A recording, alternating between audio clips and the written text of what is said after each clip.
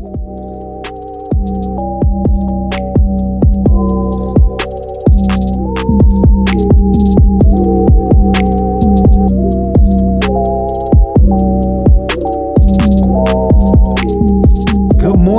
afternoon and good evening. This is Legacy. That's at Legacy, Legasei, and you have now opened the playbook. Purpose to uplift, inspire, and encourage those through the power of the Holy Spirit given to us through Jesus Christ. A little about me. I'm just a servant. I'm nothing special. However, I was ordained as an elder. And I will have to say that from the age of 8, I always knew that I would be in ministry in some form or some fashion because God just showed me that I had a special calling on my life. I always had a desire to know God. I got baptized at the age of 6 and I knew what I was doing. It wasn't something I did because I saw everyone else doing it. I knew why I was getting baptized even at the age of 6. And like many of you listening, or like some of you listening, I was raised in church, but I grew far away from the church just because I didn't like some of the religious aspects that I saw in church. It just seemed like some of the things were fake and phony, and I just didn't agree with that. And I went total 180 in the opposite direction, and I made a lot of mistakes. I had a lot of bumps and bruises, some minor and some major, but here I am. Came back to Christ, thankfully, and I still wanted to be a superhero just like I was when I was a child. And I thought, what better way of living out my childhood dreams than by helping to lead other people to eternal life by showing them the power of God's love. I truly hope and pray that you continue listening and know that whatever you may be going through, there's no need to fear or be dismayed, but trust in Jesus because he has a plan for you. He has a plan for your life. And the beginning of that is faith, my friend. Faith is the only way that we can really get to know God. Hebrews 11:1 explains to us that faith is the substance of things hoped for, the evidence of things not seen. This means that faith is actually something. It's a substance. It's a real thing. It's something material. It's not some type of fantasy or something that's unobtainable. It is the substance of things hoped for. But what is hope? It is the feeling of what is wanted can be had, or that events will turn out for the best. Isn't this all that we really want? Isn't this the reason that we are alive? The reason that we live each day and make the decision not to take our own lives at the first sign of adversity because we can only hope that things turn out for the best. We can only hope that things get better with our families. We can only hope that things get better on our jobs. We can only hope that things get better in our relationships. It's that hope that continues to drive us. But what about this faith thing? The substance of things hoped for must be something of infinite value. And what I'm talking about is faith, since according to the order of operations in that scripture, it has to precede hope, which contains all the things that we look forward to. It takes faith to start a business. It takes faith to be successful. It takes faith to get up out of your bed every morning to hope for a better day than yesterday. One might even say that faith must be the most precious thing that we could ever possess because it precedes hope. Jesus Christ, he is the author and finisher of our faith. I will go as even far to say this, that faith is the highest yielding investment that is funded by hope. So hope must be a currency, right? How is faith matured, or how is it made perfect? How does it mature into that investment that yields us these returns? We can see this in the story of Joseph, which can be found in Genesis chapters 37 through 50, if you want to follow along. Joseph had haters, and his haters couldn't bear the fact that he had so much favor. And like most haters, they hated because they themselves were not willing to do the things necessary to put themselves in the position of the person that they hate. Genesis 37:4 says, "But when his brothers saw that their father loved him more than all his brothers, they hated him and could not speak peaceably to him." Go forward to 20. Genesis 37:20. It says, "Come, therefore, let us now kill him and cast him into some pit. And we shall say, some wild beast has devoured him. We shall see what will become of his dreams." Sounds like some people we know, whether it's family or just people on your job. There's always someone who has something to say out of spite, right? This may sometimes make you feel alone, and you may feel tempted to hate back. This seems like an easy solution to a complex problem, but Luke 6:32-36 says, "If you love those who love you, what credit is that to you? Even sinners love those who love them. If you lend to those who can repay you, why should you get any credit? Even sinners will lend to other sinners for a full return." You don't need God to do just what anyone else would do in that same circumstance. Be favored in God's eyes and love your enemies. What does that mean? Yes, even the person that talks about you at work, you have to love them too. You know, if you're really having a real problem with that person, you need to address them if it is offending you. But at the same time, don't give them back what they're giving you, right? Love them and don't judge them, and pray that God changes their heart.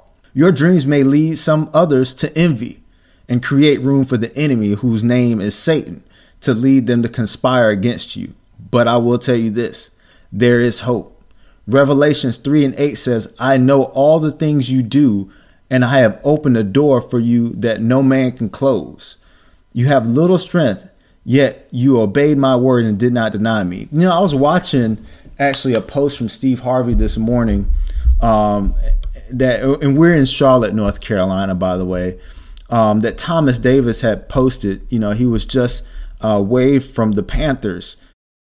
You know, not my team, but if it's your team, I'm not going to hold it against you. I'm a Giants fan. But one interesting thing that he said that Steve Harvey was saying that, you know, it doesn't matter what, and just to summarize, it doesn't matter what anyone does to me. It doesn't matter if the networks decide to cancel my show. You know, they may think that they have control of my life, but they had control just over the network. But God has complete control of my life. And because I know that, I'm not going to allow myself to get down as a result of what they may do. And I'm assuming that Thomas Davis took those words of encouragement, and that is continuing to drive him forward. It's continuing to put him in the weight room. It's continuing to put him on the field so that he can continue his career in the NFL. I relate so much to Thomas Davis in the aspect, not only because I played football, I was a college football player, but because I've been in that same position. You know, I actually ended up here in the city of Charlotte because, like many of you on your job, you may have had haters and you felt like you were never going to get to that position, you know, that you felt like you needed to get to. And as a result, I had to step out on faith, and I decided to move. I had a really good paying job with another company, but when I saw that door was closing and that God was not opening another door there, I prayed and I asked God. I said, "Lord, show me what the next move is." And he did. Instantly got offered the job. You know, everything was great, but I was still hesitant because I knew that I was going to take a pay cut. I got down and I prayed, and God showed me an open door, and the door opened to the right. So it was the right door, obviously. I didn't hesitate. I took the job, right? I believed and I trusted God. I will say this to you today: invest that hope that you have today in faith. Don't give in to the naysayers, no matter who they are. The things that they may say about you can't hurt you, and they are of no effect. If what they did actually closed a door in your life, know that the door that God has already opened for you, no man can shut. Trust God today that he leads you to that open door. And if you are in a pit season, understand that even for Joseph, the pit came before the palace. And when you are in that pit, you may notice that the only direction that you can look is up. Just to give you a little bit more insight on who I am and what I've been through. About 5 years ago, I worked in the jail. And, you know, I was in one of the most horrible places in my life, and I got to see some of the worst atrocities known to mankind. Just some of the things that I've seen from people that work there, from other inmates. It was just really, really disgusting. And I could not wait to get out of that job. The only problem was I was at a point in which I was not listening to God. I was not praying. I did not trust. I did not believe. And I was doing a whole lot of sinning. My days consisted of getting high every day, getting drunk, and even getting high going to my job in law enforcement, and putting myself in danger of actually ending up in the same situation of the inmates that I locked up, right?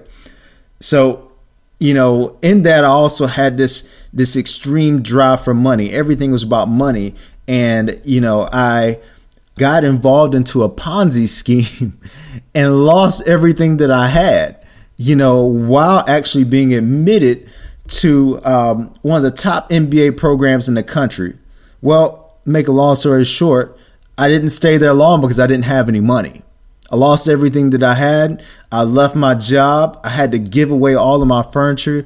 It was one of the most humbling experiences in my life, especially for a man, to not have any money.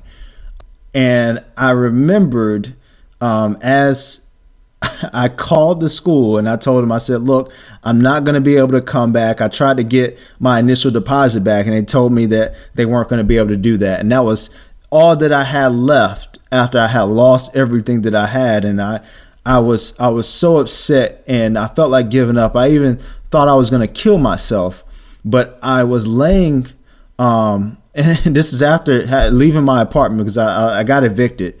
I was laying on my baby brother's bed, actually, because I had to move back home. And I was laying there and I was crying, eyes wide open. And I kid you not, I saw these big, big arms of lightning wrap around my body. And I felt a love that was just unimaginable love. It was better than any drug that I've ever done. It was better than any time that I've ever had. It was better than, any sex that I've ever had. And from that point, I knew that God was real. I listened to the sermons growing up and I only had an idea of God. I said, well, I should believe in God just because everybody else does. And, I looked at statistics. I said that, 80% of the world are Christians. So, then Jesus Christ must be real. But I really had no real understanding of who he was to me until I physically felt God's love. It wasn't a dream. My eyes were wide open and I saw this happening. And from that point on, and it took a while to actually get to the place to where I was actually living for Christ every day. But from that point on, I had to make some changes. I saw that I was in a pit, and the only way, obviously, that I could see was up. I began to read the word. I began to really try to understand. I said, Lord, I just want to learn how to hear from you so that maybe I won't make some of these same mistakes again, and that maybe I'll be able to help someone else in my same situation. From making the wrong mistakes, not the wrong mistakes, but making the mistakes that I made to put myself in this position. And gradual process, right? That's how God works. Satan, he's instantaneous. He's microwave. God is more crock pot. He wants everything to marinate in it. He wants to know that he can trust you before he gives you the thing that you're praying for. And from that point, I took on some really, really menial jobs to try to get myself back on my feet. And from that point, I just saw the favor of God work as I continued to move towards him. And I got the job that I was in that I just left, which was a huge blessing to me. Even though I didn't go to places I wanted to go, it was a huge blessing. And it helped me out a lot financially.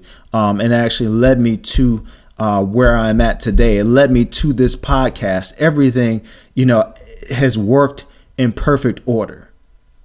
I say that to say this: wherever you're investing your hope, there's no better investment than faith. And I want to leave you with that today. And I just want to pray with you wherever you may be at right now, wherever you may be listening, if you're on your drive to work, if you're coming home from work. Father God, I just thank you, Lord God, for your grace and mercy, Lord God, for your love that has abounded so much, Lord God.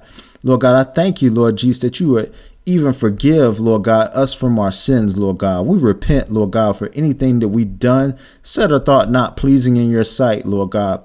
We thank you, Lord Jesus, for your forgiveness, Lord God, right now. Lord Jesus, we thank you, Lord God, hallelujah, Lord God, for just opening the hearts, Lord God, of those listening, Lord God, right now. Open their hearts, open their minds, open their spirits so that they can realize the power that they have through your name. And if you are in a situation right now where you're in a pit, begin to call in the name of Jesus, for there is power in the name of Jesus. May you have a blessed day, evening, morning, whatever time of day it is. Follow me on Instagram. It's legacy at LEGASEI. Thank you. Have a wonderful, wonderful day.